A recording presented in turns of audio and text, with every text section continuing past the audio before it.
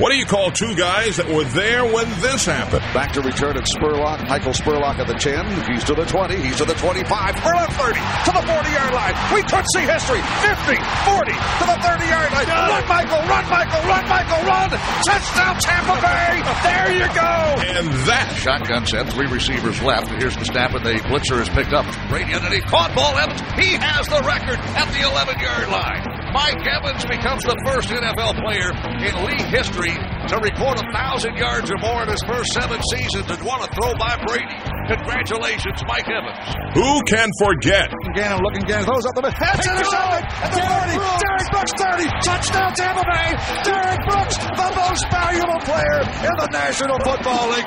There it is. The dagger's in. We're going to win the Super Bowl. Here's the snap. Mahomes running to his right. Look out. He may run. Mahomes directly. Goes toward the end down. Battle intercepted. Picked off in the end zone. Bucks are going to beat the Chiefs. We're the champions of the world, and we still have 1:33 to go. Devin White, what a great second season. That's it for KC. Bucks are the Super Bowl champs. They can't stop the clock. We call them the Salty Dogs. Welcome into another edition of the Salty Dogs podcast, and welcome back if you tune in every week or almost every week or occasionally. Yeah, the numbers have been going up. Oh, good. He's Scott Smith. I'm Jeff Ryan, in case you are a new member joining the Salty Dogs. And we are the Salty Dogs. We are. But we're not salty this week. We're happy. Yes, we are going to get salty? Okay. All right.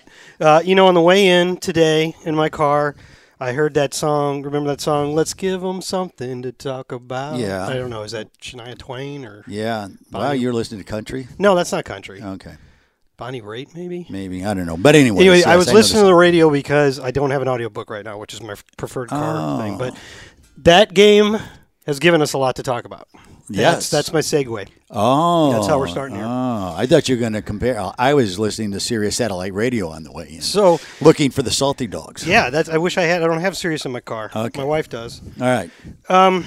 This game takes me back to several times since Todd Bowles was made the head coach, and he was asked about how he would run the offense. Would it be the same as Bruce Arians? Of course, it's actually Byron Leftwich is calling the plays, but of course the head coach is going to get what he wants if he says we need to do this more and do that more.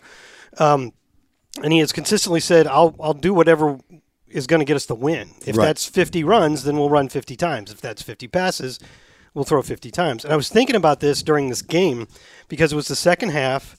They're winning 19-3, which is technically 2 scores, but you'd have to get 2 touchdowns and 2 2-point conversions. Correct. It felt more like a 3-score lead, really. I would say, yes. It's the second half. The running game is going well. The defense is dominating, and you have a 16-point lead. And I'm hearing people in the press box complaining because we keep running the ball on first down. Like, why don't they – they did this last year too, which I don't even know. I'd have to look up the numbers to see if this is even true. Since we were one of the most pass-heavy teams in the league last year, it's probably not true. Why would you complain about that? Because – it was working. This came right after an 11-yard run on first down. But no matter what you do, someone always has got an opinion about it. So you just have to roll with it. I mean, is this just a matter of aesthetics? Like they just want to see more passes? Yeah, because how do you question the strategy when it's right in front of your face working? And here's what will happen if you throw passes and they're incomplete. You would say, well, why aren't you running the ball? That's what they remember how everybody got on Kyle Shanahan's case in the famous 28-3 Super Bowl because they had the 28-3 lead in the second half. Right. And if they had just run the ball a few more times, they would probably have run out the clock. The clock probably wouldn't, because they needed every second of it. The Patriots did, as it turned out. And some fantastic catches, too. Yeah, and amazing stuff had to happen. That's because the reason people get on Kyle's case for that is because most coaches, if they have a 16-point lead in the midway through the third quarter into the fourth quarter, your running game is working. Your defense has not allowed a ball past the 31-yard line. Right. Why would you not run there? That's what you would do. That's the thing to do. And that's what they did, and it totally worked. Sure. They won 19-3. It was great. I mean, maybe they wanted more touchdowns. I don't know. I bet Tom Brady didn't care. No. He had like his fourth lowest passing total as a Buck, and I bet he didn't care at all. I think it kind of goes back to what Todd Bowles was saying with Tom Brady's absent during training camp, that it gave them an opportunity to work on the running game, and it certainly seemed to show. And you have to kind of smile if you're a Buck fan that the O-line was Good. concern, but it was good. Yeah. I mean, there was concern going into this game. Sure, which was fair. But then, very much so. But then, as the game unfolded, and Dallas is not a slouch up front defensively, so I was very pleased with what I was seeing. Yeah, they got Micah Parsons, they got DeMarcus Lawrence. I think I probably they got that Osa guy in the middle. He's really good. Yeah, I think. Yeah, go with that. Okay. I think what had they scored when they got into the red zone, I don't think people would be talking about running so much. We would have won 28-3. And that was, I think that was the disappointment is you were marching down the fields. Between the 20s, you're going great. It tightens up. Right. You're what, first and goal or whatever, I think there was and couldn't only get it one, in. No, the only time we actually, They ran Leonard Fournette a couple times. Right. And they weren't all first and goals. Yeah, but they were inside the 10. Sure. Where you would think you were going to score, or you had at a least good feeling. Touchdown. They got 5 in a row. 5 in a row drives into them field goals, and normally you think 2 or 3 of those are going to be touchdowns. Right. And I think they will be. I think that was just a fluky thing that happened. Yeah. No, it was. But they only allowed 2 sacks of Tom Brady, and I know 29 dropbacks is fewer than he normally has, but still 2 sacks allowed, both of them on third down. Yeah. To Micah Parsons. Since Tom Brady got here, when the Buccaneers have allowed 2 or fewer sacks in a game, the Buccaneers are 23-3. Where else would you allow fewer sacks if it wasn't in a game? I meant in a single game. Oh, okay. I just curious. 2 or fewer sacks in a single game. I could be salty. Yeah.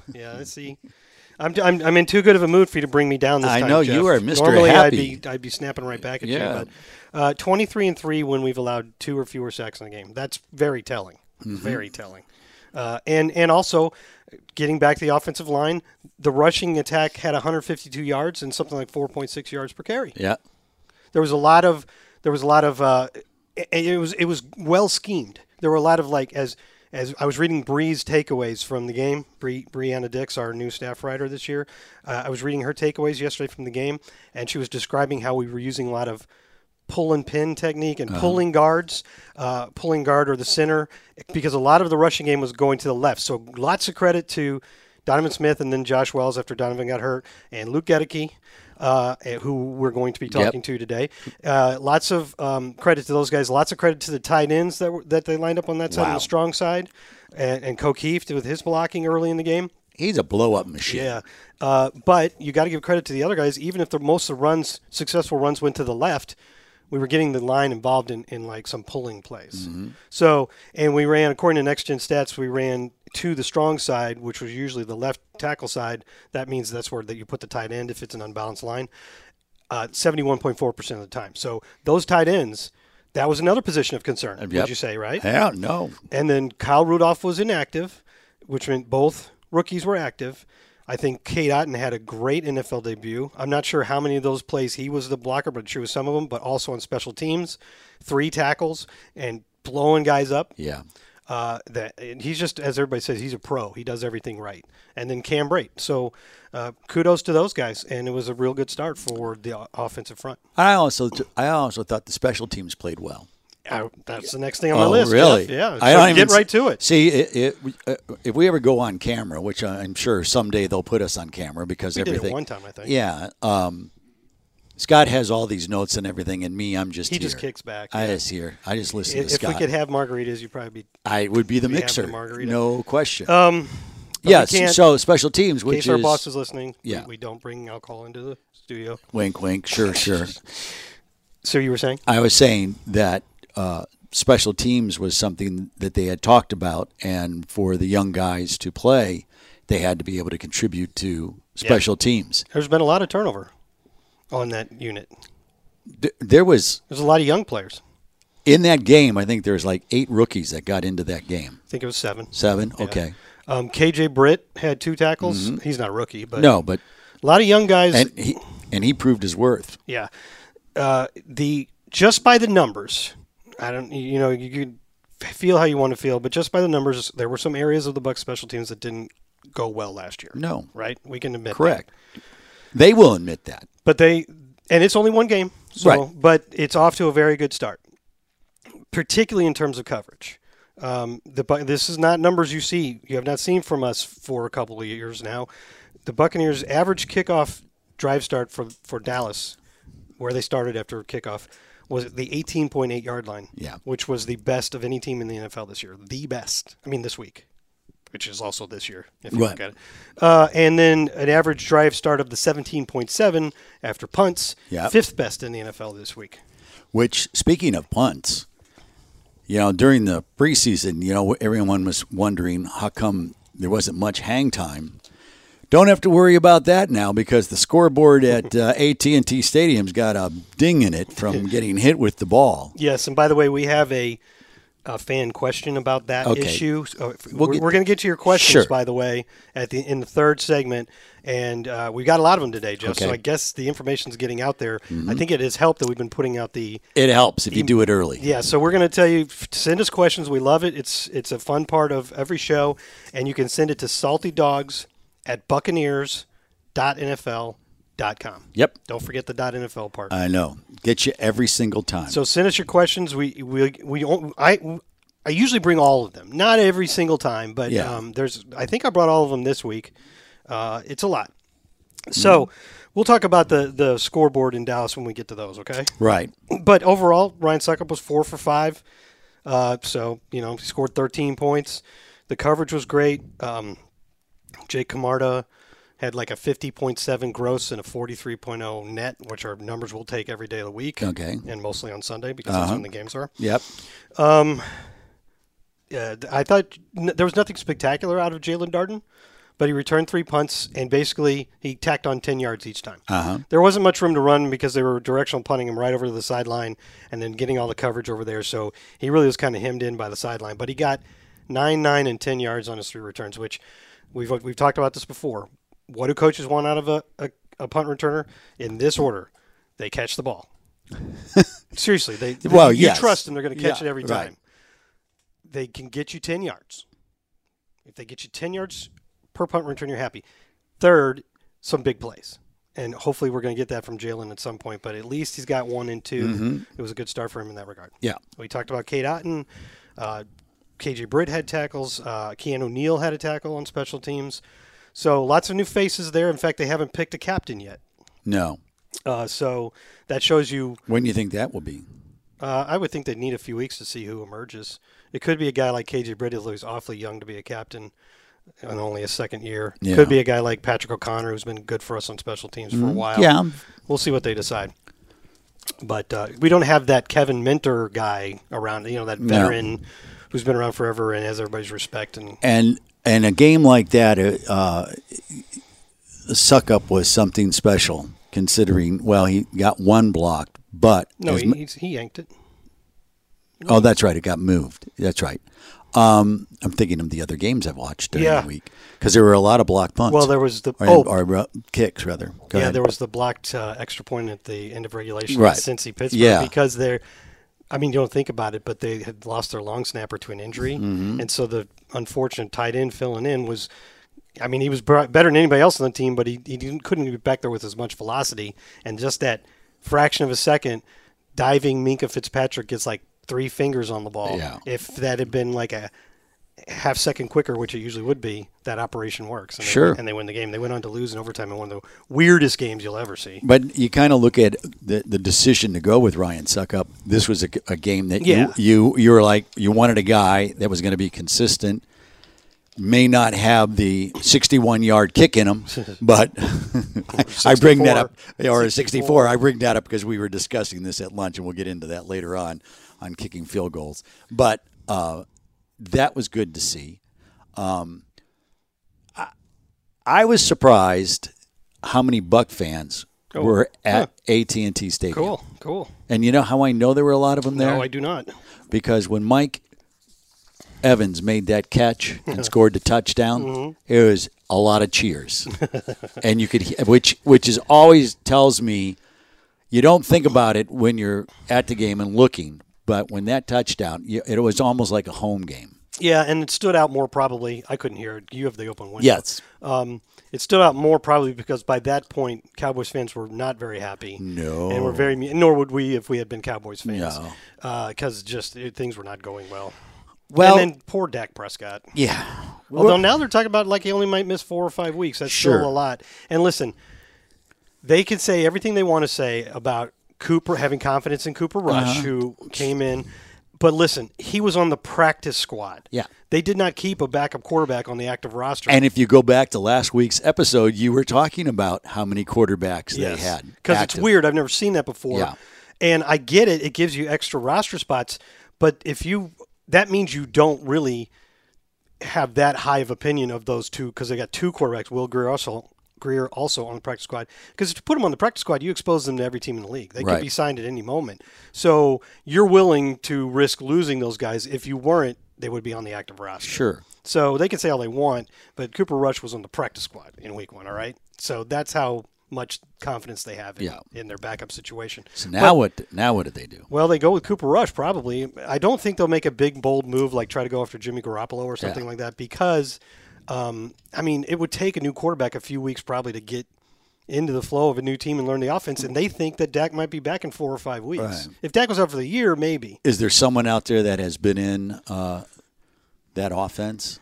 The names I see kicking around, other than the big trade ones like Garoppolo, are Gardner Minshew. Right. I don't know. He's been. Who was in Green Bay when Mike McCarthy was up in there? Who was their backups? Yeah, Are they someone floating around? Because that's basically the system. So they had the guy from Cleveland for a while. I can't think of his name.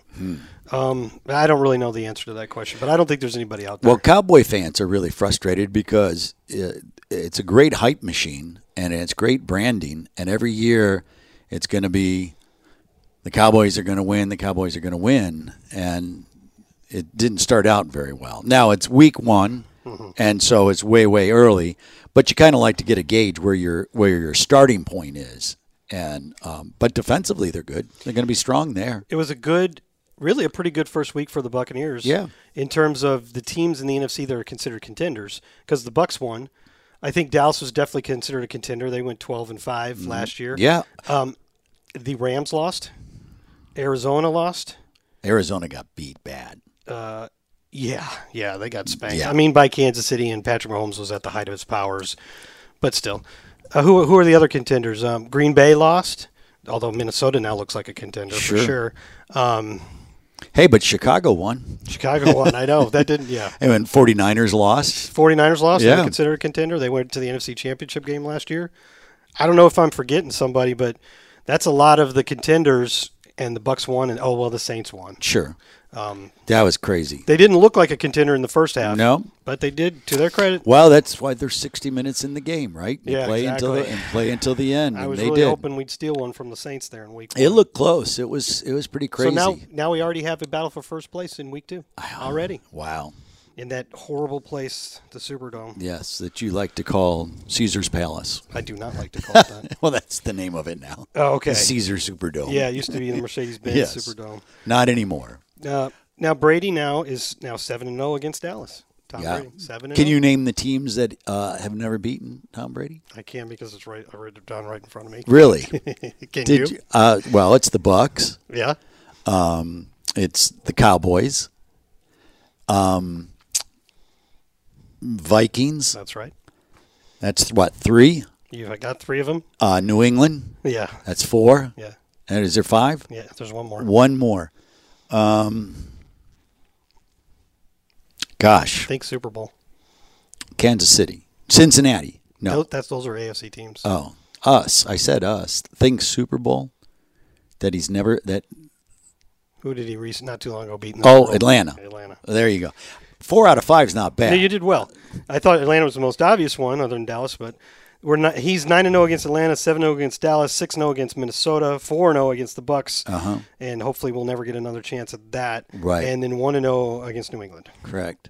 So, which is pretty remarkable if you think about it. I mean, you'd think if you're quarterback in the league for 23 seasons now, at some point you're going to lose to everybody. Yeah. It's like Brett Favre is a great quarterback, right? But I think he's the all-time leader in interceptions. Yeah. Like Nolan Ryan in baseball, all-time leader in strikeouts, but I think all-time leader in walks. Speaking of Nolan Ryan, did you see the documentary? No, I saw that was there. I didn't watch it. I watched Booksmart. Okay, next time. Funny movie, by the way. Next time we're on the airplane, you will like that. You sure? It's really good. Okay. It must have been good because the guy that was sitting across the aisle from me in one row up watched it, because I saw him watching it, Yeah. and then it ended, and then he watched it again. I watched it, and it was good. It was, for a baseball fan. Would you have watched it twice in a row though? That's I kinda weird, I don't necessarily know about that, but there's a lot of interesting little sidebars, and you forget how long he played. You know, he pitched yeah. when he was 45. I know. Which How old was he when he put Robin Ventura in a headlock? Remember that? yeah, he was. Yeah, it was Robin old. Ventura charged They brought that up too. I bet that's yeah. probably the highlight of the whole show. And it's actually a very, very interesting if you're Okay. a sports fan. So Which I am, and, Yeah. and I am a baseball fan, Yeah. and like a lot of people around Sure. here. Yeah, so, hey, if we're talking about, we always talk a little bit about travel. Okay. Great things, Okay. bad things. Go ahead. I don't think we're going to top the Dallas Press Box experience, right? I was Box. awesome. There's Yeah. nobody's going to Got to tip your hat to the Cowboys on the that. Cowboys. I had like what felt like 3 seats of space. Yeah. To spread out. There's the cubby holes behind you. Well- and this food spread was ridiculous for a press box. It was terrific. They were freaking lobster rolls. Yes, with Pre-game shrimp. meal. With pre-game Yes. meal. Yes, The and the legendary, carving. their legendary mac and cheese. I'll give you. They were carving up a tomahawk steak. It Yeah. was gigantic. I'll give you a little sidebar story there with getting in line beforehand. The one of the attendants, I had my Buck shirt on and looking, and this was early, and I grabbed a plate, and he goes, "We prefer if we let the Cowboy coaches go first." And I went, "Oh, I'm sorry." And he goes, I'm just kidding you. And everybody laughed. And I said, well, there's your victory for the night. Ooh. And How far into the game was this? this wasn't even in the game. Oh, this is before the game started.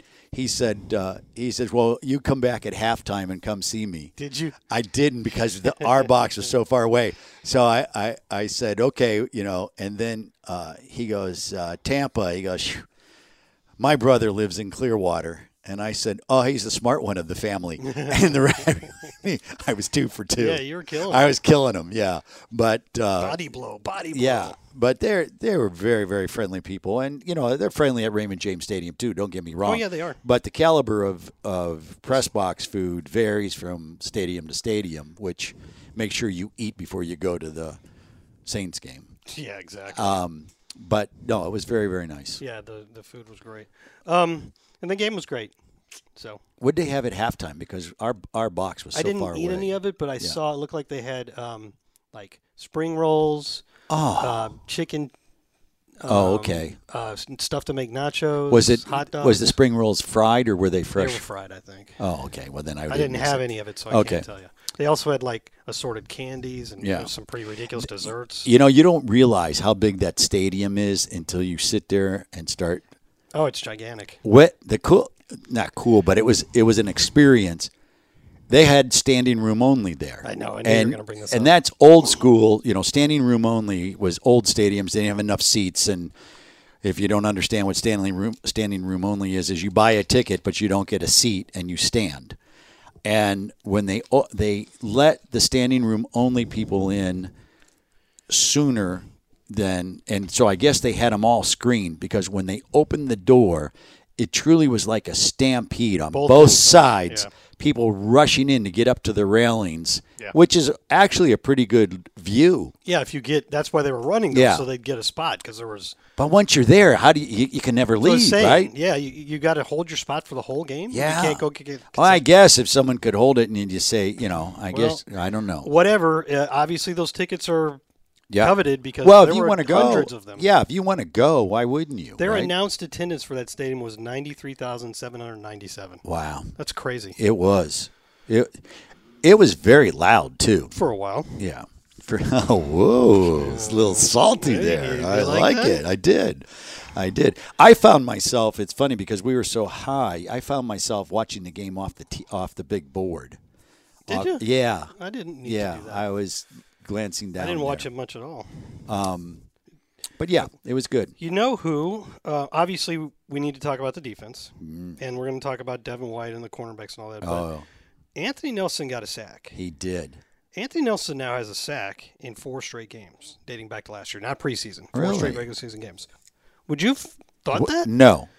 The guy has become a really consistent third option for Boy, us there. his wingspan is certainly helping him. And the sack that he got, I don't know, he confused somebody because he just shot right. It was one of those where he just shot around and had a straight shot right at the quarterback. The longest streak of consecutive games with a sack for the Buccaneers is only 6. You could probably guess by whom. Actually, 2 guys. Oh, Sapp and No. Really? Simeon Rice. Simeon Rice, and then JPP did it a couple of years ago. And then those same 2 guys had 5 games, separate 5 games. That's a good thing, what to look for. Yeah, so he's got 4. If he gets one more, he'll tie for the 3rd best ever. Wow. You're going to write that down? No. Take some notes? No, I start doing that now. Why would I confuse myself? Well, you said you were going to have it as a what to look for. Actually, you used the what to look for. Right. The PR department just sent out by the numbers. It's in there, right? So you don't have to worry about forgetting. Because we were having. I told them about it though. Give credit to me because okay. I told them, and then they kept putting it in there. How's your arm?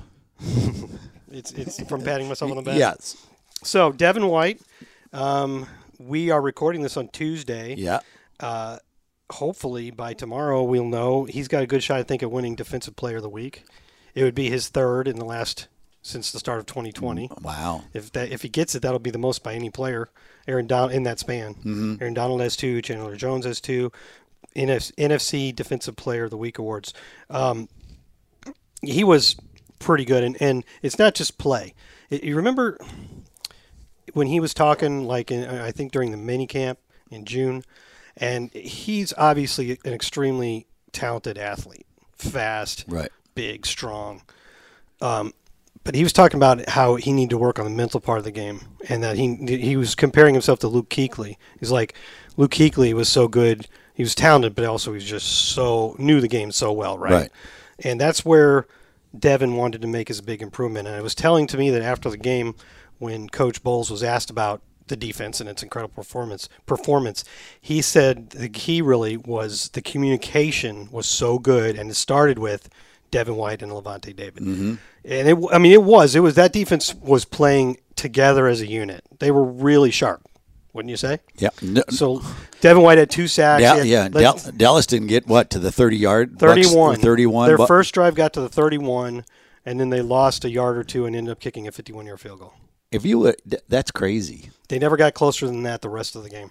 The only team in the league, only defense in week 1 that did not allow a trip into its red zone.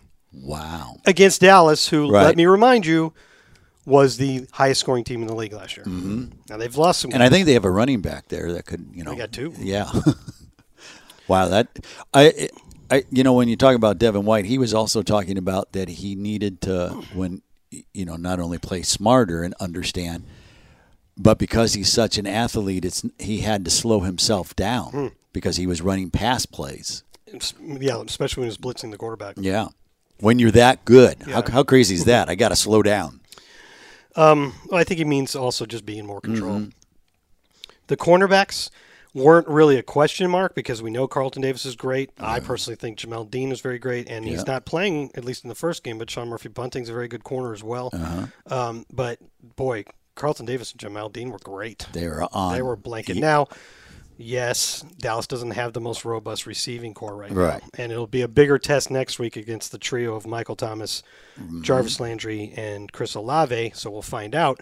But those guys look good. And we saw Antoine Winfield play the whole game. Yeah, Antoine Winfield Jr. He's legitimately. I know. We've had this discussion, and we 100% agree. Right.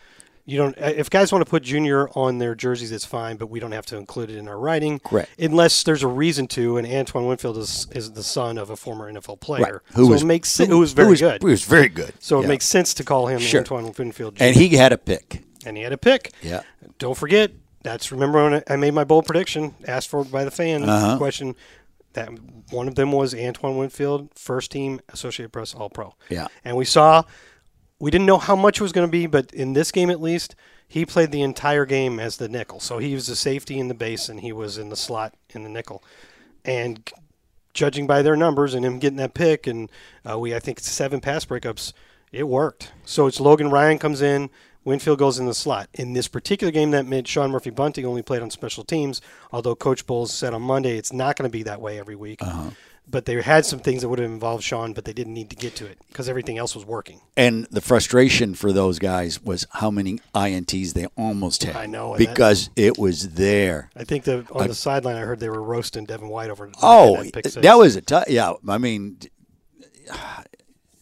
but you know what? It's turnovers come in numbers, you know. Yeah, and at least they're in a position. They just got to finish it out. But still, in a way, I mean, he didn't get the touchdown that he probably would have gotten, but that was a fourth down play. Mm-hmm. So he did turn the ball over to the offense by breaking up that pass. Yeah.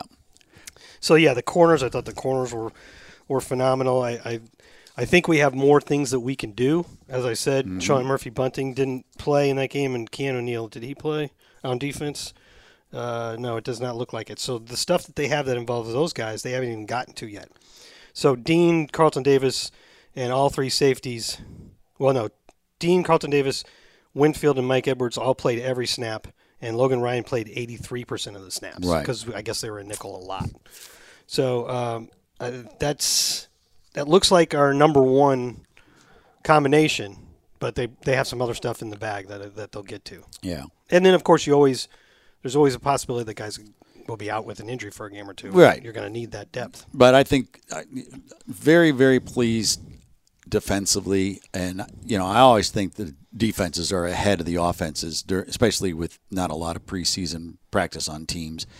And you saw that. But I don't think we can undermine the fact that to win on the road is hard.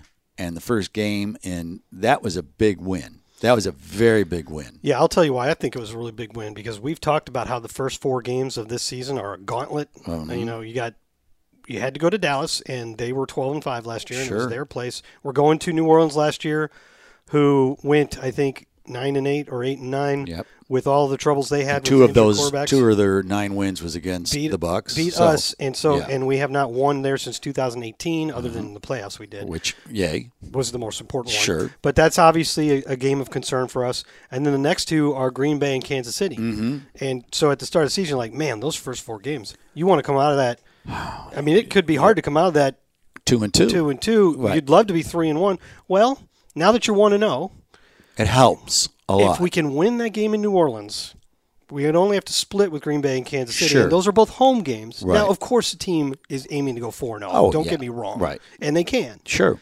But even if it's 3-1, I think you're happy. Well, the fact, too, is that you get a road win, which is good because, big, we always talk about you win, 6 home games, right? And you win 4 on the road, there's 10 wins. So that helps you. But season opener in Dallas against a 12-5 team, I got what you wanted. And and only giving up 3 points. Yeah.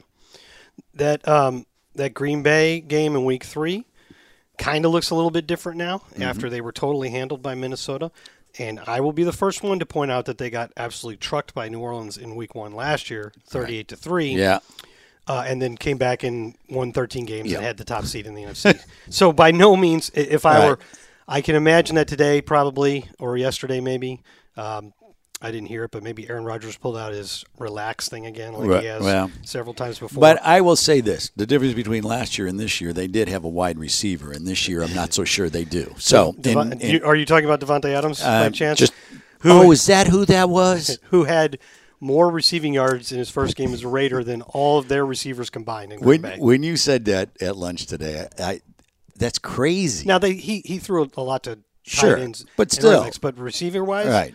Adams had more than all the Packers stat. wideouts. That's a great. I'm not big in the stats, but I like that one. So they probably will right the ship, but it does make and the last time Green Bay came here, we absolutely demolished them. Sure, just demolished them. So they're always good games, but that's That's the season home opener. So we beat them 30-3, dude. Yeah. That's the season opener, so Raymond James Stadium will be rocking. Which, by the way, if you're just curious, the Crow's Nest single game tickets, I believe they're still available. So really? Yeah, so go to Bucs.com and go to tickets, and don't miss out. How's that? Good idea. Okay. The people upstairs will be happy that you got that in. Well, it's the people downstairs. Well, the people upstairs and the people downstairs. The people in the corner offices. Yeah. Okay. So, yeah, I mean, it's a great start.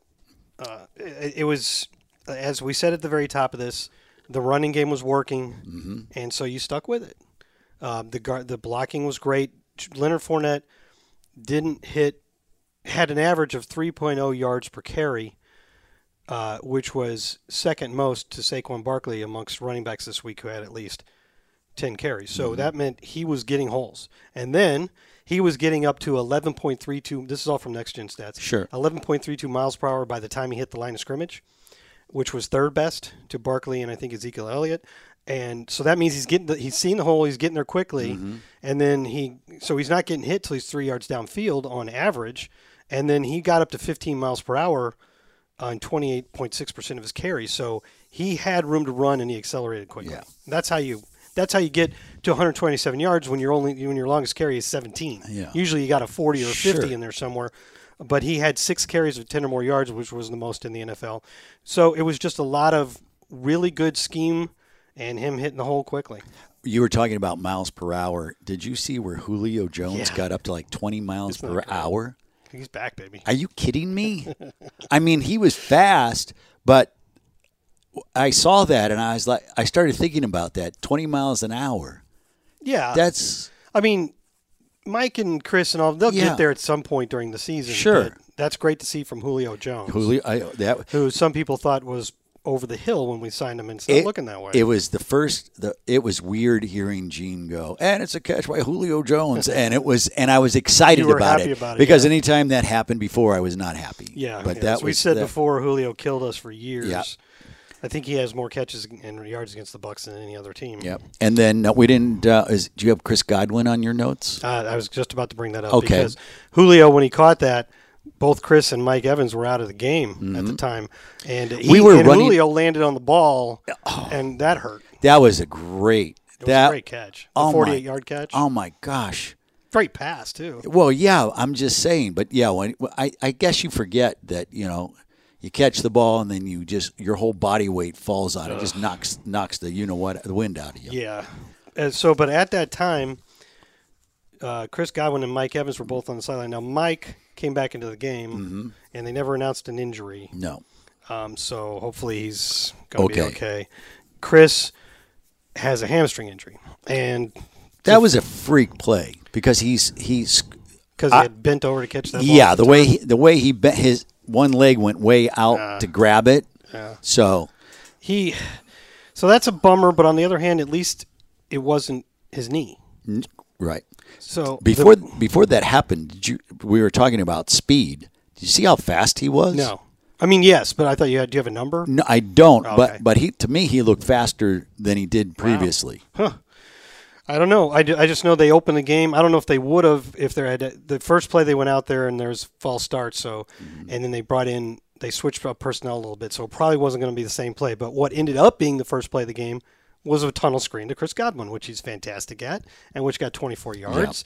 And so there's your big sigh. Okay, he's back. He looks great. He took hits, and then unfortunately the hamstring injury. But as of yesterday, Todd Bowles says when they got back.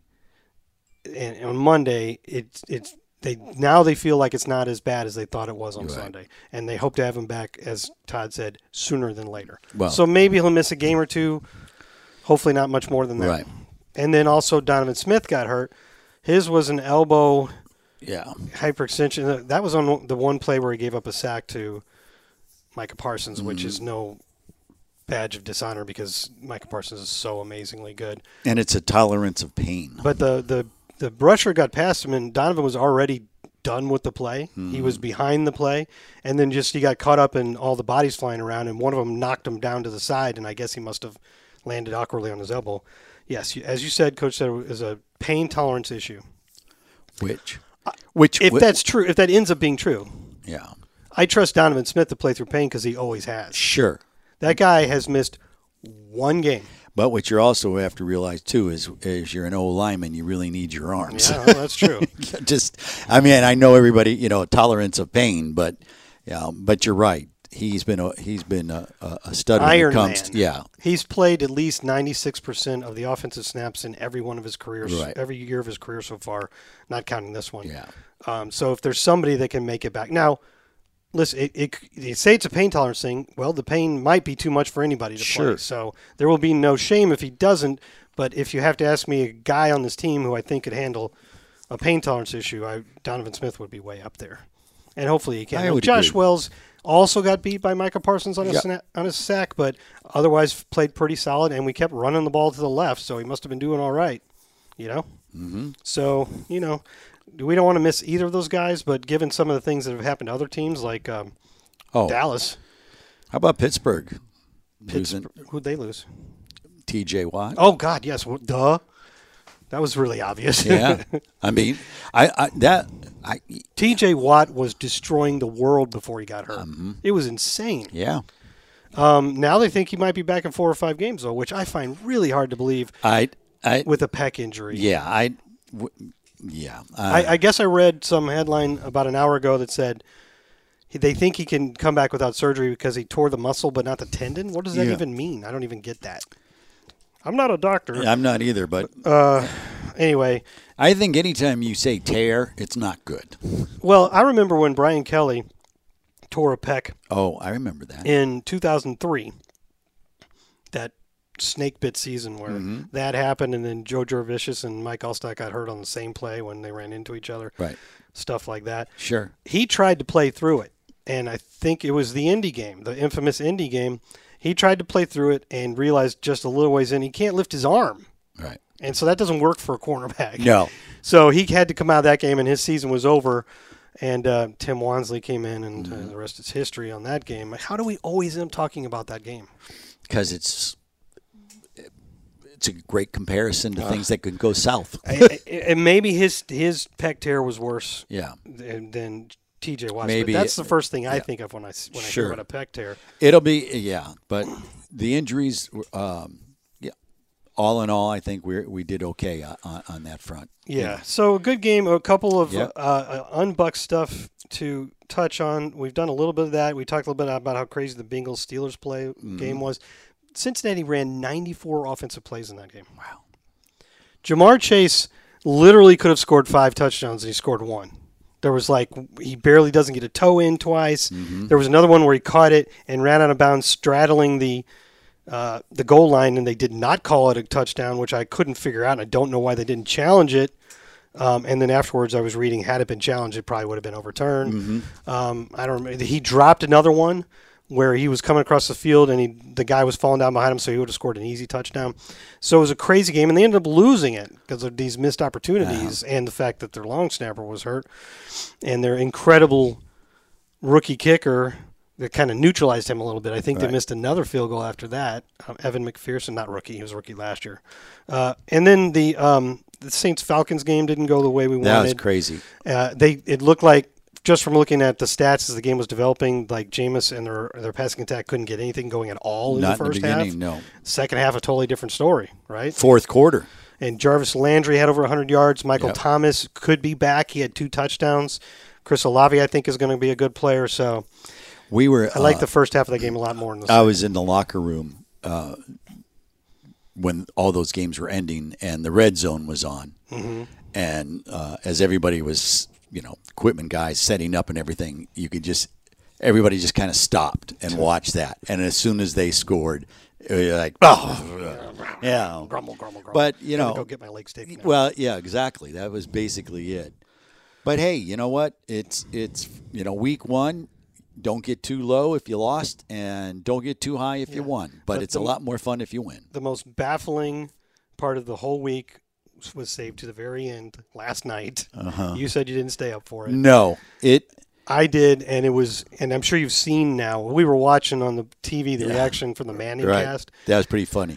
That Denver chooses to let 40 seconds run off the clock and then attempt a 64-yard field goal instead of trying to convert a 4th and 5 with their new $250 million quarterback. And that's right. You heard correct. That is 6-4 field goal. Because, as they all said after the game, their kicker, who is a good kicker, Brandon McManus, who has a career long of 61, by the way, and that was in Denver, and this game was not at high altitude. It was in Seattle. Correct. Although I guess they're kind of high altitude. Not like Denver. So he told them before the drive, they asked, how far do you think we need to go that you can make it? and he told them the 46-yard line left hash. Wow. That's where they got to. Yeah. So they're like, okay, he said he could make it. And I don't know, man. Is that how we're making decisions now? well, not only that, it wasn't like you didn't have any time left. You had plenty of time to They keep. had 3 timeouts, too. You had time to make plays. You still could have made some plays. Even if the guy says, I want to be on the 46-yard line, left hash.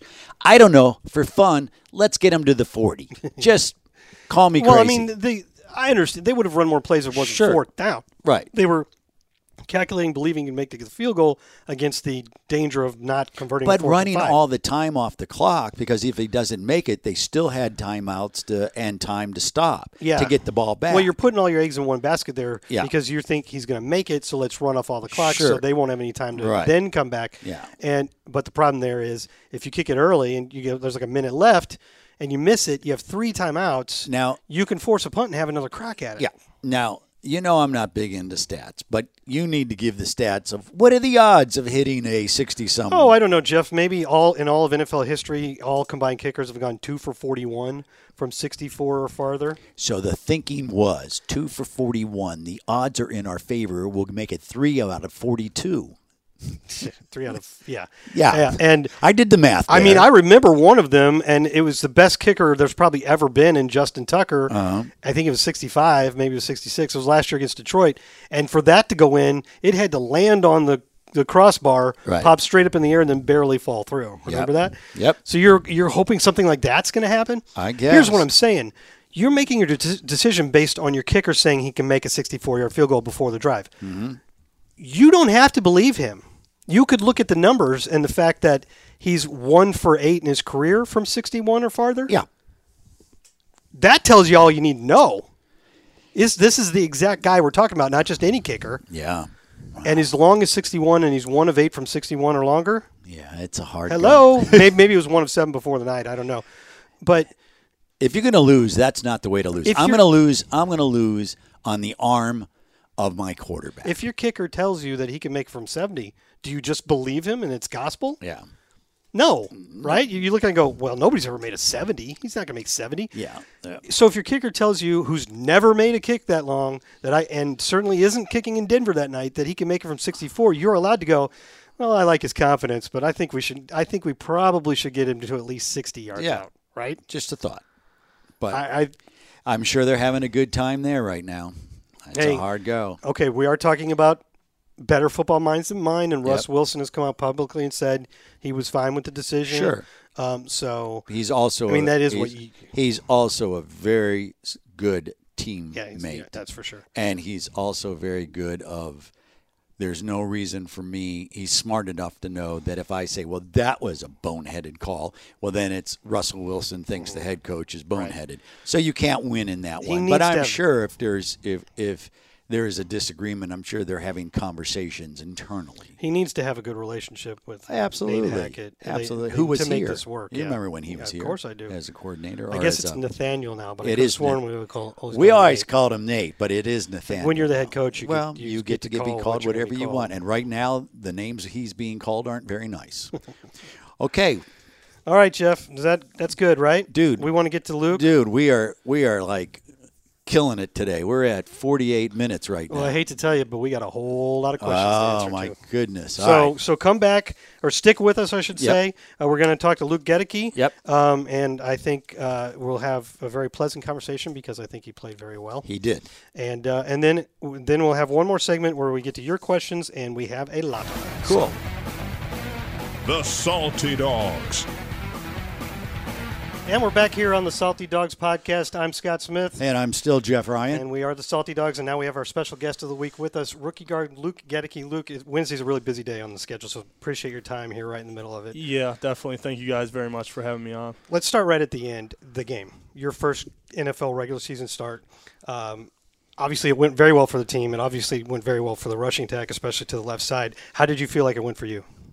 Personally, I mean, I was pleased with how I performed individually and as team-wise. Definitely there was some mistakes I made that I'm going to be super critical on myself and just try and clean it up and really work on those throughout this week and get get ready for this in preparation for the Saints. I heard you saying there in the locker room that it was a little surprising how fast Micah Parsons is. Yeah. I had to try and switch off a TE twist, and I was punching the tackle over the D tackle over to Wells, and all of a sudden I saw a little blur go by. I'm like, oh crap! Tom, throw the ball or something. Yeah, exactly. TE twist was Yeah. that a Tight end. tight end? No, tackle and then end around.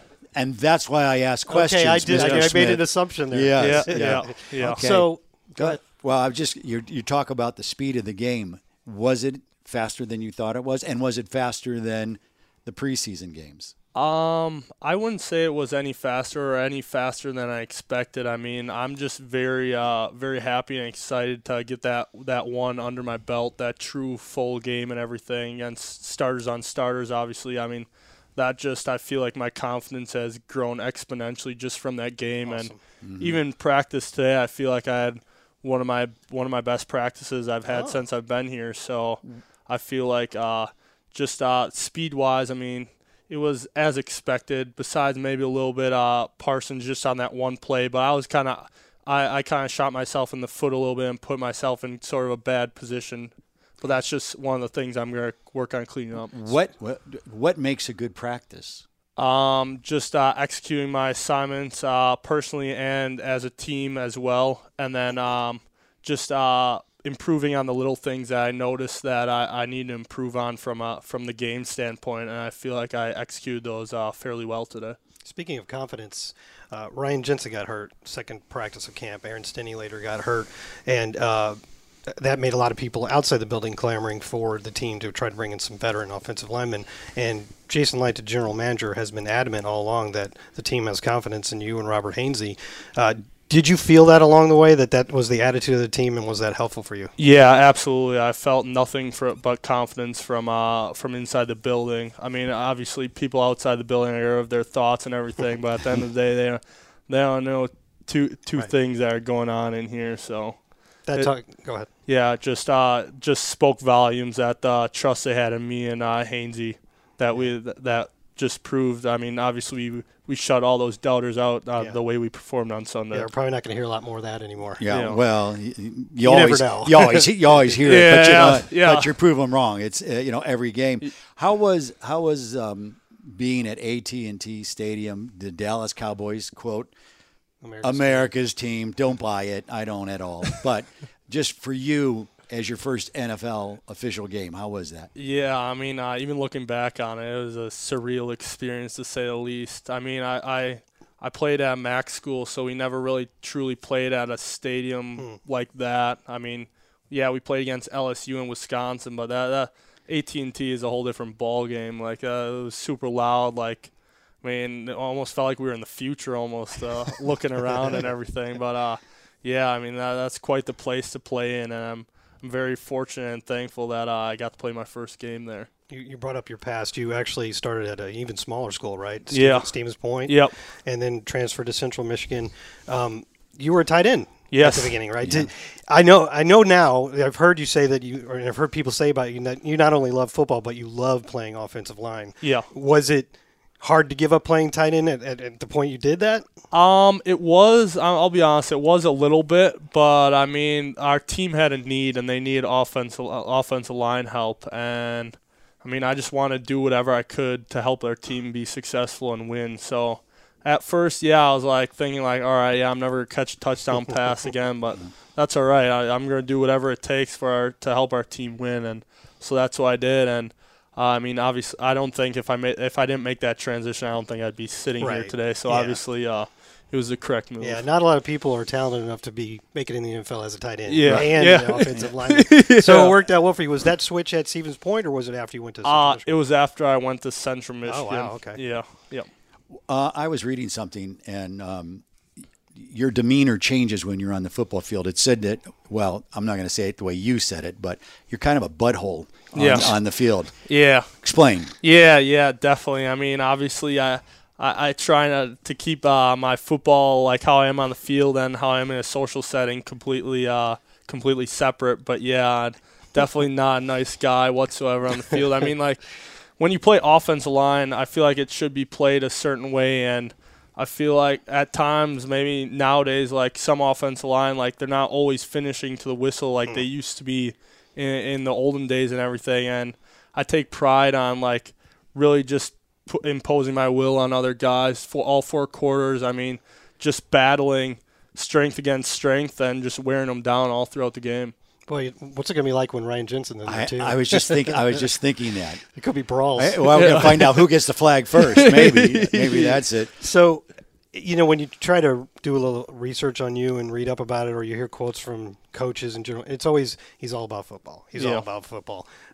Is there stuff off the field that you're really into? Yeah, I mean, so growing up in Wisconsin, I grew up hunting and fishing a lot, and my older brother, he actually guides back up in Wisconsin for hunting and fishing. So if I get some free time, usually I enjoy doing that, but I mean, obviously that's a little difficult to do here in Florida. Yeah. I mean, eventually the goal is maybe Wait. You can fish in Florida. I think he means hunting, probably. You can hunt in Florida. You're just hunting wild boar. Alligator. That is true. And you until can wrestle an alligator. Listen, you would love to go boar hunting. Yeah, Yes, I you would. You really would. It is thrilling to say the least, because when they come snorting at you and running, they run around 300 pounds. Yeah. So you got a good shot. It's a fair fight. It's a fair fight. Well, for him, yes.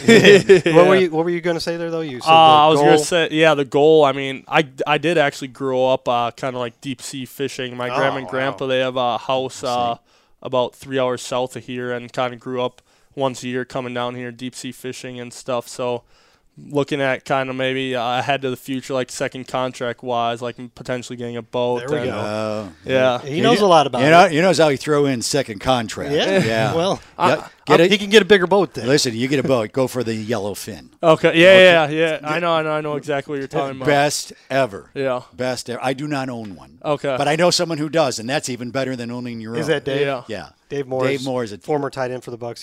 He's the color guy on the radio broadcast. Okay. Yeah. See, that's how he gets all the Yeah, we fishing go trips. out. We go like 90 miles out. On the golf. See, I was thinking more like a 65, 70-foot Viking or something. Wow. Yeah, Hey. really step it up. Oh, well, that's it. Well, here's the difference. See, Dave played 15 years ago, so his second-year contract's not like 2022 second year. We'll see. I mean, that's one of my goals. Listen, if you don't have a dream, you can't get there. Exactly. Your dream was to make it to the NFL, and you have. And you're off to a great start. We really thank you for your time today. I do know you have- got to get to a meeting. Yeah. One more question? Yeah, I got one We got more. 1 minute. Yeah. No worries. Okay.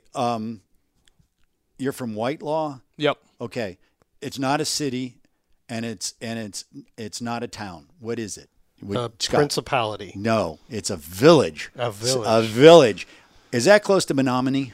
No, that's a ways away. Okay. Menominee's a ways away. Have you ever heard of Manitowoc, Wisconsin? No. Give me another one. Green Bay. Oh, yeah. It's about 30 minutes south of Green Bay, but Okay. right on the lake shore. Okay, so it's not near Appleton or Neenah. It's about 45 minutes I know Appleton. east of there. Okay. 45 minutes east of All there. right. You looking forward to playing the Packers? Yeah, definitely. Yeah. Coming up soon. Yeah. So I had to be sort of a little bit of a Packers fan growing up, but I'll be honest, I was a Patriots fan, strictly because of Tom and Oh, my everything. God. And So- now you I got to protect it. It's come so full circle. It's literally like I'm in a dream. I was going to say Dad. after this, can you believe we went through the whole broadcast without asking you a question about Tom Brady? Because I know everybody asks you about Tom Brady all the time. But Yeah. you brought it up yourself. So Yeah. that is really cool. That has to be it has to be somewhat surreal if you're a kid and you're Oh, yeah. watching Tom Brady, and then you're turning around and wow. I was in the elevator Saturday or Sunday morning with Tom Brady, and I have to tell you, I was like, that's Tom Brady. And I didn't know he was behind me, which was funny because when I got in and I turned around, I went, oh. He's always taller than I think he would be. When He's very tall. All right, well, All that's right, enough well, good. chit-chat. Thank Hey, you for your he time, wants to Luke. get some lunch. All right. Get Yeah, on your lunch, Luke, your meeting. yeah. We appreciate your time. Hey, thanks. Appreciate you guys. Take care. The Salty Dogs. And we're back one more time here on the Salty Dogs. I'm Scott Smith. I'm still Jeff Ryan. And we are still the Salty Dogs. And now you are joining us figuratively with your questions. And I told you we have a lot. We also are getting, we are getting listeners all over the place, Jeff. These questions come from Berlin, Arizona, Orange County, California, Wow. Brazil, you know who that's going to Yeah. be. Galway, Ireland. Oh, I know there. I've been there. Oh, cool. And West Virginia. Oh. How about that, huh? That is a potpourri of locations. All right, Bucks fans everywhere. All right. And Salty Dog listeners, thank you. Yes, thank you. Okay, first one is from Stefan in Berlin, Germany, who finishes with hashtags Fire the Cannons, hashtag Go Bucks, hashtags LFG. Okay. And he also sprinkles in a lot of little emojis. Ooh. There's one with sunglasses on. There's a sad one. All right. There's a happy one. Okay. Hello, dogs. Greetings from Berlin, Germany. And what an excellent start into the new season. 1-0. Yay. Emoji with shades on. Because of the time change, plus 6 hours, it is almost impossible for me to watch Sunday night games. We're not too crazy about them either, to be honest. We got home about 4 in the morning. Mm-hmm. So I kind of soaked up all information I can after the game, including instant report, press conferences, highlight videos, etc., and, of course, your brilliant podcast. Oh, brilliant. Thank you. Today I was looking for the snap counts from the Cowboys game and referring to www.footballguys.com. Neither Scotty Miller nor Kyle Rudolph took a snap in the offense. So then 3 questions came into my mind. 1, 30 snaps, 48% for Cade Otton. Does that mean Otton already secures the second place in the depth chart over Rudolph? 2, did Scotty play as a gunner? I guess he had snaps for the special teams. I can't find a source for special team snaps. Do you have a good source for special team snaps? 3, from your point of view, were there any surprises in the snap counts of our Bucks? For example, 16 snaps for Ko Kieft. Okay, those are my questions for now. Can't wait to listen to your next episode. Or was it addition? Oh. He's been listening. I've got 2 in a row right, by the way. Yeah. 2 weeks in a row. Yep. Soon. Best wishes, Stefan. And he said spelled like Stefan Diggs, but I think he meant pronounced like Stefan Diggs because it's not spelled like Stefan Diggs, even right here in his own writing. All right. Okay, so let's take it from the top. Scotty Miller and Kyle Rudolph were both inactive. So, no, they didn't play at all. No. So they wouldn't have any counts.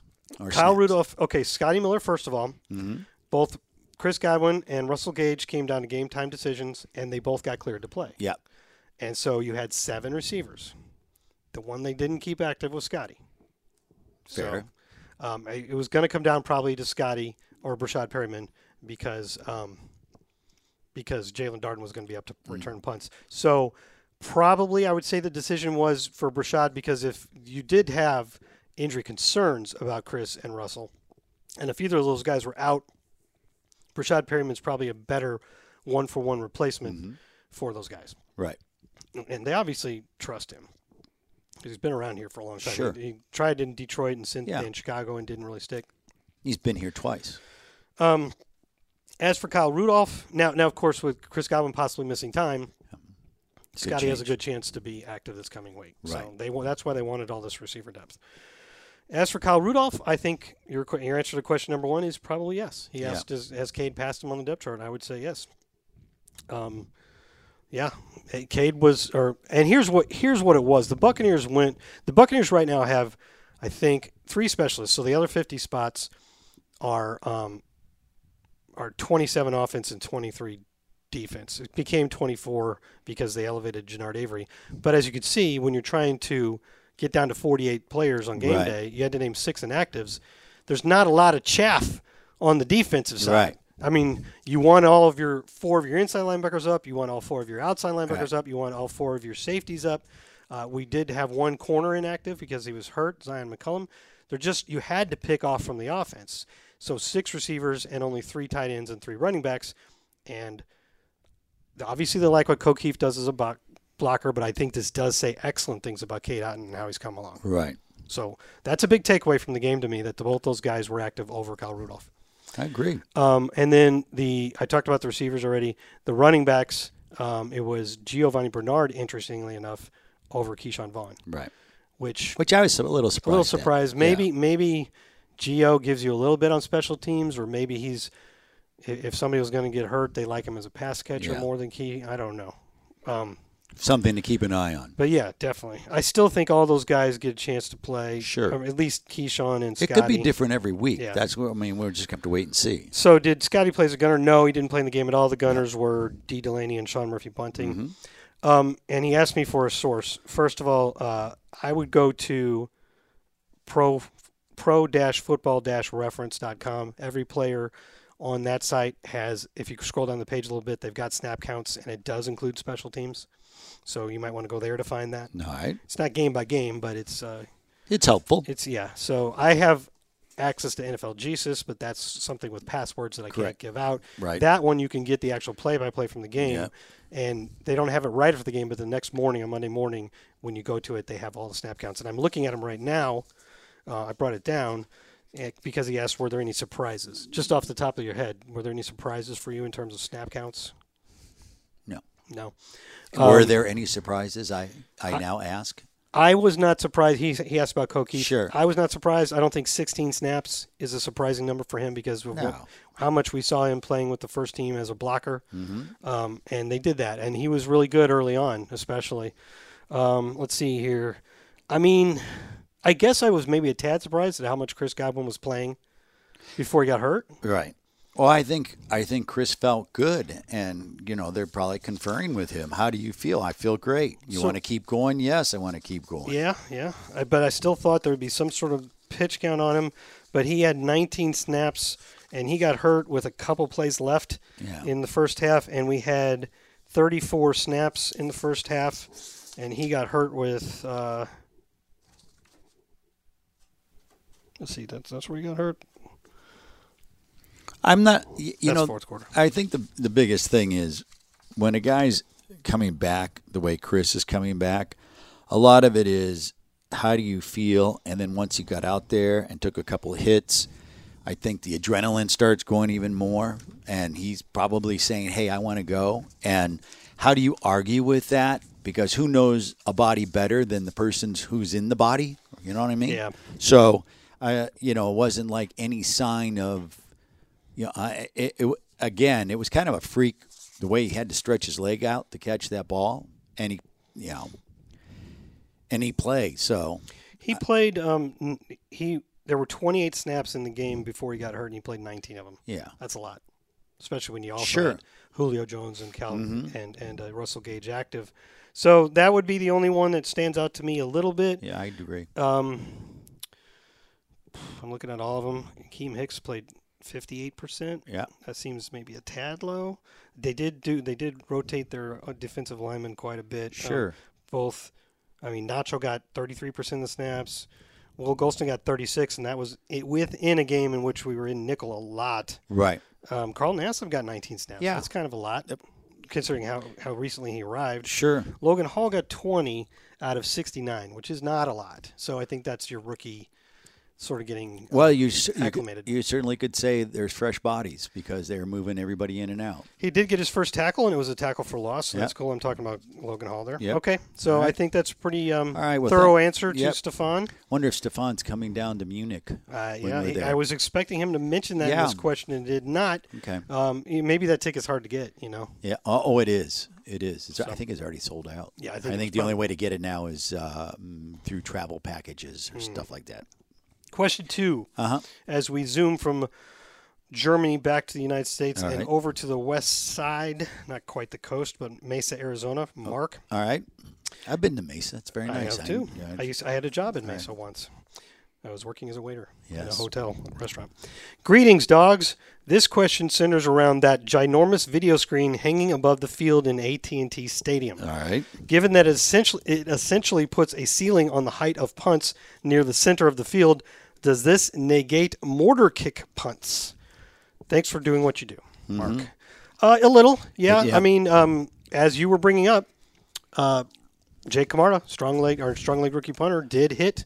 Doinked it. Yeah, and it was interesting that the way they handle that is they treat it, that's the official announcement, it's treated as an inadvertent whistle. Yeah, so dead ball. Play didn't happen. Yeah. And they kick again. It's like in baseball, if you play at Tropicana Field and you hit the railings, you hit the rings. Right. Yeah. There's specific rules for it. Yeah.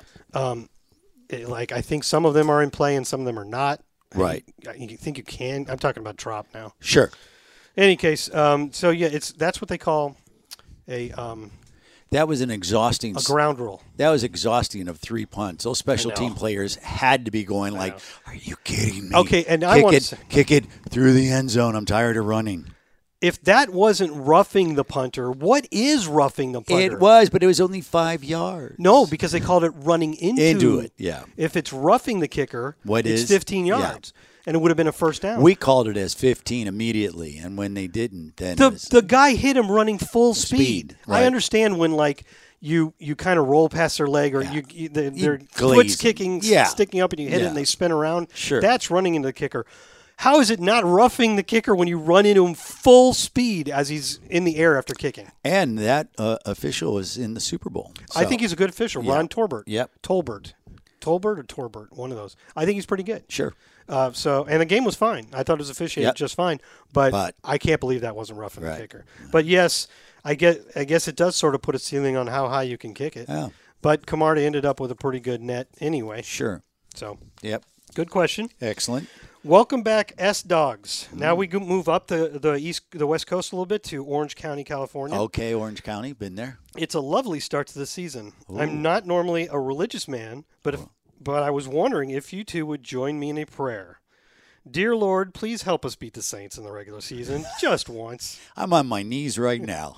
In return, I promise to eat more vegetables and be kind to everyone on Twitter. Oh, wow. I don't have a problem with the second one because I mostly don't respond to people on Twitter. I don't respond at all. That, man. I don't respond at all. I don't mind eating more vegetables, though. No, I be can fine do with that. that. If that's all it's going to take, Yeah.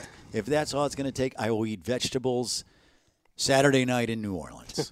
I'll forego I mean, what? Some of those great dishes come with vegetables. There's vegetables in Sure. like a gumbo, isn't there? Yeah. Like okra. Oh yeah, it is okra. Very that good. technically counts. Going to right? have fried green tomatoes. There you go. can have So you can still eat badly, Sure, but eat vegetables. It'd be awesome. You can get two things accomplished. We shall work on that. So be kind to everyone on Twitter. Amen. How does this matchup with New Orleans look this year? Can we do it? I'm optimistic. I'm not going to feel optimistic going into a game against the Saints until we break this. Yeah. How did Todd put it? Todd Bowles put it yesterday. He's like, they've had our number. We need to. What did he say? We have to. It was clever. Whatever he said. We need to figure out the code. I liked what Geno Smith said after the game last night. He's like, everybody was trying to write me off, but I didn't write him back. Oh, I like that. I've never heard that before. No, That's I pretty didn't clever. either. That's very clever. I like that a lot. Yeah, well, that's the thing about going to play the Saints. For whatever reason, the Buccaneers haven't played very well, and a lot of times, I can't remember who was talking about it, is that they're not the Buccaneers don't remain in control. You know, they try to do too much, which ruins everything. I have to write for some social media thing we do near the beginning of the week. I have to provide them with 3 keys to the game. Yeah. And one of my keys this week was stay disciplined amid emotional rivalry. Right. And they said it last year. The players said this. They know going into that game in New Orleans that they need to keep their emotions in check and they need to stay disciplined. Right. And then somehow it just doesn't happen. They're like the little brother that's like a gnat, I'm just looking- bugging you. I'm looking for what he said about About Saints. what they have to do. Okay, he said, they've pretty much solved us the past couple times we played them, and we've got to find a way to crack that code. See, I was right. I did throw somebody about code. I would have felt better if Michael Thomas was still hurt, and if Jarvis Landry didn't have 100-something yards. Yep. Of course, that was against Atlanta's defense, not ours. That's true. I like the way our defense is playing. He says, how do we match up? Well, it's not as – on paper, it doesn't seem as daunting of a matchup with their offensive line, without Teron Armstead, and with the guy that was supposed to replace him, rookie Trevor Penning, also hurt. I have James Hurst playing left tackle now, I believe. I think they may be a little bit more vulnerable up front because of that. But then our offensive line, which has been reshuffled, had one very good week against a good opponent, but you can't go off a sample size and say that's a sure thing. Nope. So that matchup against Cameron Jordan worries me a little bit. Very much so. We have never ended up matching up well with our receivers against their corners. I think some of it will depend on who's healthy, because if we can keep throwing 4 and 5 really good receivers at them, they won't have enough corners to cover everybody.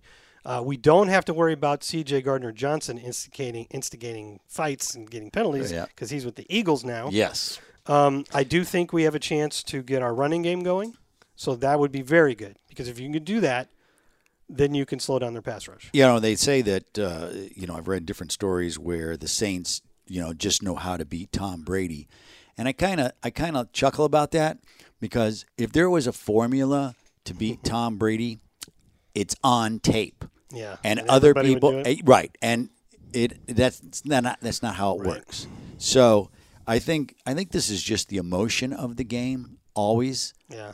What was the last when they were here? Was it 9-0? Yeah. So, I remember Tom after that one saying, or they had him on mic'd up, right. keeping his guys in the game, saying, "Hey, we're not going to run into this situation very often. So Sure. let's learn from it." Right, and that's exactly right. So I am sure. I mean, this is a big game. It's a division game. Both are 1-1, like you said. You're playing for the lead now, and it's worth 2 because they're coming back. Did you happen to notice? Did Jameis have any turnovers in that game? I don't know. I kept thinking that one was coming. That's why I thought I didn't watch any of it. I just saw the very end, and he threw some nice balls. Now, interesting enough, Jameis said that they threw out the game book and they just let the players play. Holy crap, that doesn't normally work. No. And so when he said that, I thought, oh, good, because that means picks are coming. Yeah, and it's I just a hope they matter do of that time. again. But I thought it was kind of an interesting statement that, we threw out the playbook, which has a tendency that when he was here, That's not what they good never things happen. never worked well. Right. No. Okay, let's move on. Okay. Because we still have 4 more questions. All right. Ahoy, salty ones. Hope this finds you both well. This is our buddy in Brazil. Okay. Alexander. Yep. We're still doing good. Mr. Smith, I was remembering that once in the last 3 seasons we scored 19 points in a game, and he lists them: Chicago, New England, Dallas, counting last night. I don't think scoring 19 points in a game is that much common, and also all of them were road primetime games. That's pretty interesting. I did, that one in Chicago early in 2020 on Thursday night, and then the New England one was a Sunday nighter. With that in mind, I was wondering which is the score that the Bucs have never reached, or the most rare one. For this, let's consider only points under 31, if that seems okay. All right. So obviously, this isn't one good one for you because you like to wing it. Yeah. And I do the research. You did. I had to do the research. And to save time, cut to the chase. All right, somebody's getting a little impatient here. What he's asking, I think, is the most uncommon score for us. Yeah. And under 31. I would say 8. Well, yeah, because I don't think we've ever had one. Right. We had one in the preseason. Okay. So yeah, that's the answer. But otherwise, we've So only look at that, not even being prepared, and you just said that's the answer. We've scored. Well, I mean, you could have also said 2. Yeah. We've never scored that in a game. Correct. We have scored 5. Mm-hmm. Our 10-5 win over Buffalo in 1988 is still the only 10-5 game in NFL history. Wow. We also have only scored 18 3 times. Okay. And then 29, we've only scored 4. And then above 31, 32 4 times, 36 3 times, 37 3 times, and 44, 46, 47, and 55 one time each. All right. 55. The 55 game was 55-40 over the Rams a couple years ago in L.A. Remember that? Sure, that was a fun game. That was a really fun game. The last game in the Coliseum. That is also the only 55-40 game in NFL history. Ah. The Bucs have been in 4 of those. I already told you the Buffalo one. When we beat New Orleans, the last time we won in New Orleans in the regular season, remember Fitzpatrick? Yep. 48-40. Yep. Shootout. Fitzmagic. 40-40 is the only 40-40 game in NFL history. And then when we beat Carolina in 2020 by the score of 46-23, that's still the only score by that in NFL history. Right. As was our 11-6. You'll remember 11-6 unfondly. Remember 11-6? That would have been the championship game in '99. Yes. I don't remember that at all. Why don't you tell us who caught the winning touchdown? Ricky Ricky freaking Pearl. I was waiting for I almost dropped the F-bomb. Oh, But you can edit. You can't. Well, yes. That's the only 11-6 game, which was a perfect throw because Brian Kelly's coverage was as and it was on a blitz too. Yeah, pass interference if he goes any further. Yeah. But yes, dropped it just over the top. But Ricky Pearl always was a kind of a buck beater. When he was with Carolina. Yes, that's why we call him Ricky freaking Pearl. Yeah. Okay. There have actually been 256 different scores that have only happened one time in NFL history? I would not know that. All right, you clearly want me to move on. No. I thought that was an interesting. It is very, question. very interesting. I'm not big in the stats, but that was. I mean, first of all, how do you think of that? I mean, you know what I'm saying? You're calling these stats they're the scores of the game. Yeah, well, that's what I'm saying. That's kind of the most important stat. I know, but I mean, you're sitting around and going, "Geez, I wonder how often they did." I like that kind of thing. Yeah, I'm glad you asked it, Alexander. You're on my side, buddy. Forget Jeff. All right. Ahoy, Scott and Jeff. This is from Ireland. Big fan. Been following the Bucks for 10 years and have enjoyed every episode of your podcast over the past few years. Appreciate that. Having just watched Devin White sack Cooper Rush, I had a question. The C on Devin's jersey is white, C for captain, but the C on Tom Brady's jersey is yellow/gold. Sure. Does this color difference, spelled with an O-U-R, that's how you know it's from across the pond, have any significance, or is it arbitrary? Keep up the good work, Owen. And by the way, that's spelled E-O-I-N. Whoa. And I play in a Strato baseball league with somebody named. I never met him, and I never knew that was pronounced Owen. I always just thought it was Eon. E-O-I-N, pronounced Owen. He's from Galway, Ireland. Yeah. Hopefully, you said you've been to Galway. Yep. Was it cool? It's very cool. Ireland is very, very pretty. Yeah, I want to go there. It is very cool. Yes. So, do you know the answer to this? Thought I'd give you a crack first. No, I don't think I know the answer. Okay. What happens is when you get your first captain C, and you get your C on your jersey, you get it's white, and it has one gold star underneath it to indicate one time you've been captain. Is that why the stars are there? Yes, and if you notice, like Vita Vea had that. Mm-hmm. Devin White's is also white, but there's 3 stars because this is his 3rd year as a captain. However, there are only room for 4 stars. Oh. So when you get up to 4, it's your 4th year, your C is still white, and you have 4 stars. If you go beyond 4, they leave it at 4 stars but turn the C yellow or gold. And it matches the stars. Really? So I've noticed the difference, but I never really gave it any thought. I feel silly that I never thought about it. I just kind of went, I guess maybe that's because that's the quarterback and he gets a different C. Well, no, because perhaps Owen didn't notice, but Levante David's C is also yellow. And he's been a captain like 9 times. Yeah. Tom Brady actually, if you're doing the math here, can't possibly have been a captain 4 times for the Buccaneers. Right. Because this is his 3rd season. Correct. But I think they give him the C anyway. I think it's an NFL thing, NFL mandate. I think they give him the gold anyway because I'm sure he was a captain of millions. See, I would have thought what they could have done is just put stars all over the... Well, just like an Ohio State helmet or something? Yeah, right, something like that. Nope, that's how they do it. And I was actually I went down to the equipment room. Did you have to go down and ask why? I didn't know the answer. I was talking about it with some guys upstairs, and we guessed this was the answer. All right. Didn't quite know why Tom's was 4. When I did know, I did notice like the stars, and I did think that was kind of years, but I didn't realize, was that they gave it that much thought, And so I went down there, Mike in the equipment room. He's like, "Come over here." When I asked him a question, he showed me their the little drawers where they have all the and so there's the C with the 1, there's with the 2, there's with the 3, there's with the 4, and then there was the and then you have to have different color ones for different jerseys. See, that's why I love doing this podcast because you learn something. If you listen, you will learn. Well, we learn things when we get great questions like this one from Owen and the one from Alexander. Excellent. All right, so I forgot to say, man, we zoomed from California down to Brazil, and then went back across the pond to Ireland, and we're gonna finish come it up. back. No, we got 2 more.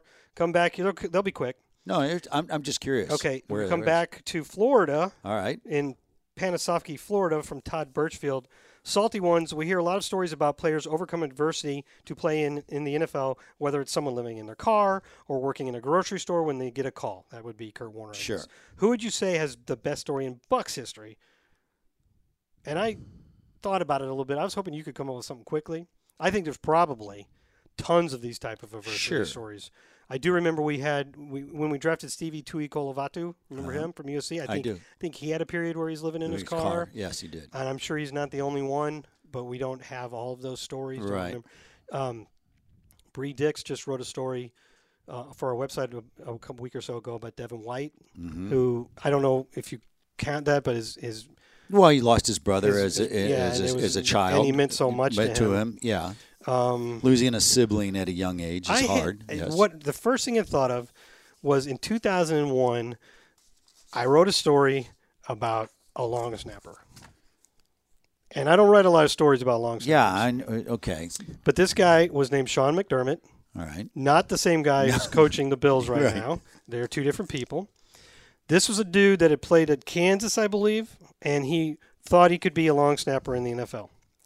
But he wasn't getting any opportunities, and he was working as a waiter, and he had $400 in his bank account, and he had bills that were due. Okay.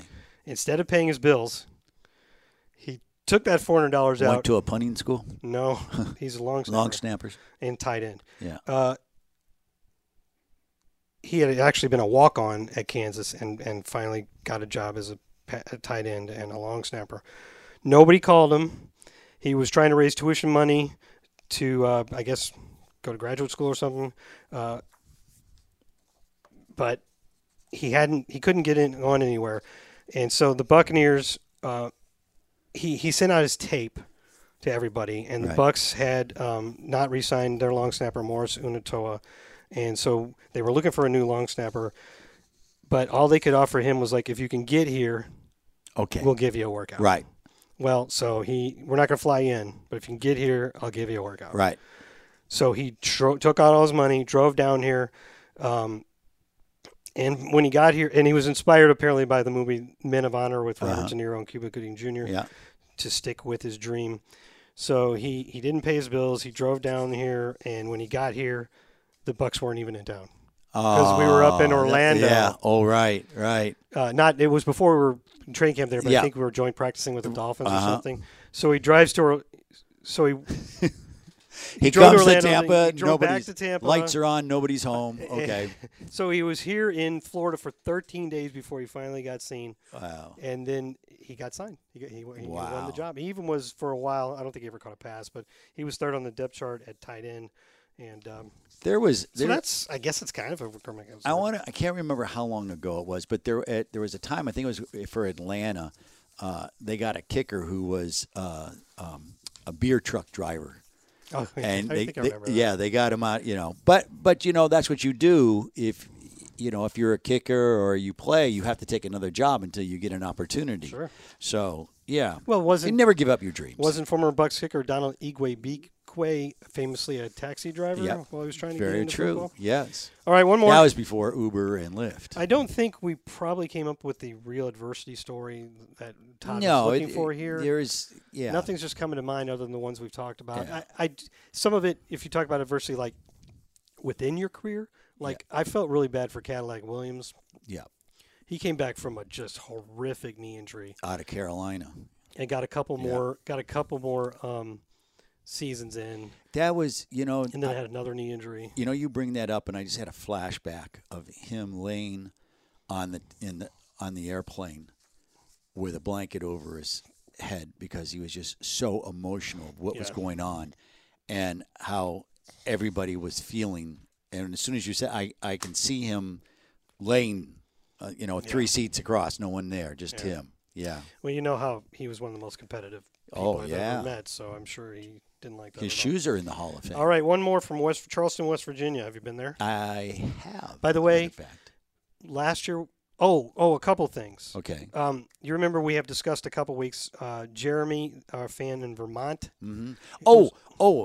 Grafton. I was in Grafton, Vermont. That's what I wanted to bring up. Yes. You couldn't remember I did, but I was in Grafton. I'm glad you brought that up. Grafton, Vermont. And there's, I've been in a couple ones, but Grafton was the big thing. Good, because that's what I figured you'd be able to clear that up. You had said Concord. I'm like, no, that's in New Hampshire. Well, I was, and then you had me thinking, geez, was I in New Hampshire? And then, Grafton. Which may or may not be near Montpelier, which is the only city I'd ever heard of in Vermont because it's the capital. Right. He was the one who's asking us how can he find in the current episodes from 2019. Correct. He had been able to locate the first episode only on our site or YouTube. Right. Where were the rest? And we thought initially from you texting Steve Lynch that we would be able to tell him where the rest are. Right. Well, I found the answer, and it's not really the one that he's going to want to hear. I know, yes. And you probably know why. We had to eventually take down most of those episodes. Do you want to guess why? The NFL changed the websites. Music. Oh, that, yeah. Sometimes you get rights to music, right, but it expires, and when it expires, you have to take it down. Okay, yes, we play. What he means is we pay licensing fees for all types of music, which is also why, like, sometimes when we've done pregame shows on the field, and we have that video, we can't keep it. We can't put it up.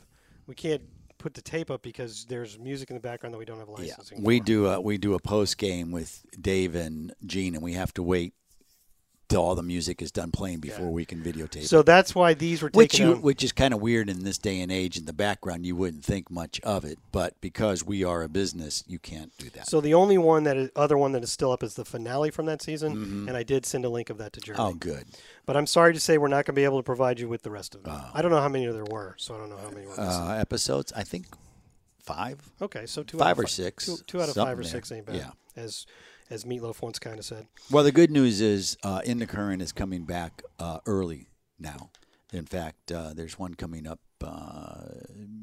right after the next couple games. Excellent. It's going to be during the season. In the Current is going to, instead of after the year's over with and then reviewing, it's going to go. Wow. Yes. That's ambitious. Very much so. And you're listening, not while I'm talking, you're listening to the narrator of In the Current. Thank you. Okay, greetings from Charleston, West Virginia. How many games do you think? I think this question was sent in before Monday's game, or Sunday's game. How many games do you think Ryan Jensen's absence will cost the Bucs? Brady's quote-unquote kryptonite is pressure up the middle, plus a weak middle diminishes the capacity to run between the tackles. My gut says 2 to 3 games hanging the bounce of his absence. Thoughts? Bucs for life. Rich Godspeed. Yeah. Oh no! I'm thinking saying Godspeed, Rich. I don't think the last name is Godspeed. It is a loss not having Ryan. There is for sure. Okay.